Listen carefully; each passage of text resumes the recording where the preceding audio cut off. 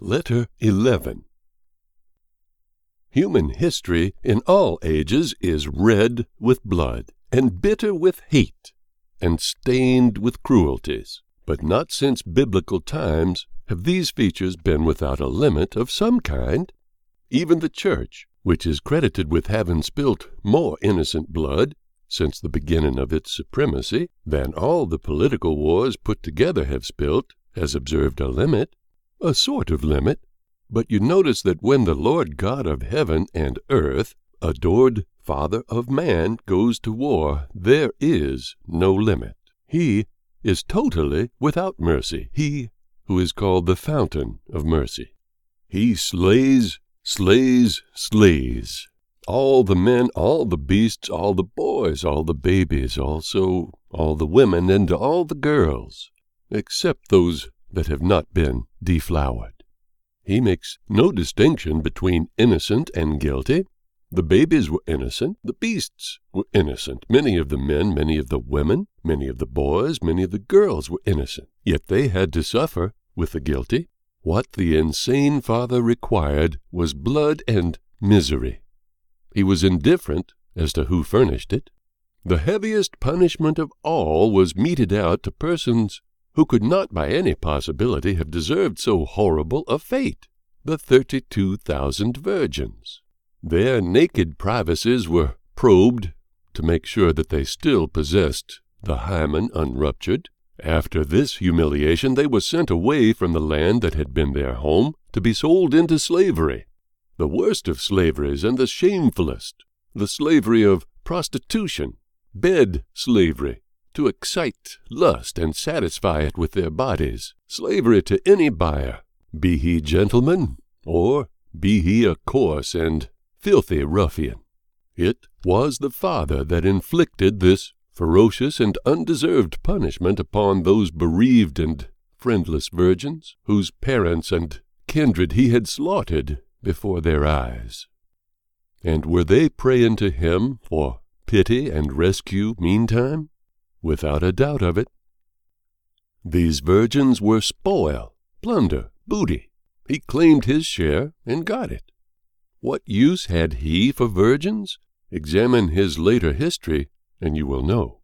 His priests got a share of the virgins too. What use could priests make of virgins? The private history of the Roman Catholic confessional can answer that question for you. The confessional's chief amusement has been seduction in all the ages of the Church. Père Hyacinth testifies that of 100 priests confessed by him, 99 had used the confessional effectively for the seduction of married women and young girls. One priest confessed that of 900 girls and women whom he had served as father confessor in his time, none had escaped his lecherous embrace but the elderly and the homely. The official list of questions which the priest is required to ask will overmasteringly excite any woman who is not a paralytic. There is nothing in either savage or civilized history that is more utterly complete, more remorselessly sweeping than the Father of Mercy's campaign among the Midianites. The official report does not furnish incidents, episodes, and minor details. It deals only in information in masses. All the virgins, all the men, all the babies, all creatures that breathe, all houses, all cities. It gives you just one vast picture, spread abroad here and there and yonder, as far as the eye can reach, of charred ruin and storm-swept desolation. Your imagination adds a brooding stillness, an awful hush, the hush of death. But of course there were incidents. Where shall we get them? Out of history of yesterday's date, out of history made by the Red Indian of America. He has duplicated God's work and done it in the very spirit of God. In 1862, the Indians in Minnesota, having been deeply wronged and treacherously treated by the government of the United States, rose against the white settlers and massacred them, massacred all they could lay their hands upon, sparing neither age nor sex. Consider this incident. 12 Indians broke into a farmhouse at daybreak and captured the family. It consisted of the farmer and his wife and 4 daughters, the youngest aged 14 and the eldest 18. They crucified the parents. That is to say, they stood them stark naked against the wall of the living room and nailed their hands to the wall. Then they stripped the daughters bare, stretched them upon the floor in front of their parents, and repeatedly ravished them.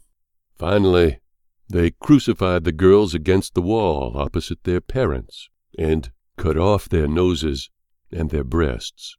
They also, but I will not go into that. There is a limit. There are indignities so atrocious that the pen cannot write them. One member of that poor crucified family, the father, was still alive when help came 2 days later. Now you have one incident of the Minnesota massacre. I could give you 50. They would cover all the different kinds of cruelty the brutal human talent has ever invented. And now you know, by these sure indications, what happened under the personal direction of the Father of Mercies in his Midianite campaign. The Minnesota campaign was merely a duplicate of the Midianite raid. Nothing happened in the one that did not happen in the other. No, that is not strictly true. The Indian was more merciful than was the Father of Mercies. He sold no virgins into slavery to minister to the lusts of the murderers of their kindred while their sad lives might last. He raped them, then charitably made their subsequent sufferings brief, ending them with the precious gift of death. He burned some of the houses, but not all of them. He carried off innocent dumb brutes, but he took the lives of none. Would you expect this same conscienceless God, this moral bankrupt, to become a teacher of morals, of gentleness, of meekness, of righteousness, of purity? It looks impossible, extravagant, but listen to him. These are his own words. Blessed are the poor in spirit, for theirs is the kingdom of heaven. Blessed are they that mourn, for they shall be comforted. Blessed are the meek, for they shall inherit the earth. Blessed are they which do hunger and thirst after righteousness, for they shall be filled. Blessed are the merciful, for they shall obtain mercy. Blessed are the pure in heart, for they shall see God. Blessed are the peacemakers, for they shall be called the children of God. Blessed are they which are persecuted for righteousness' sake, for theirs is the kingdom of heaven. Blessed are ye when men shall revile you and persecute you, and say all manner of evil against you falsely for my sake. The mouth that uttered these immense sarcasms, these giant hypocrisies, is the very same that ordered the wholesale massacre of the Midianitish men and babies and cattle, the wholesale destruction of house and city, the wholesale banishment of the virgins into a filthy and unspeakable slavery. This is the same person who brought upon the Midianites the fiendish cruelties which were repeated by the Red Indians, detail by detail, in Minnesota 18 centuries later. The Midianite episode filled him with joy. So did the Minnesota one, or he would have prevented it. The Beatitudes and the quoted chapters from Numbers and Deuteronomy ought always to be read from the pulpit together. Then the congregation would get an all-around view of our Father in heaven. Yet not in a single instance have I ever known a clergyman to do this.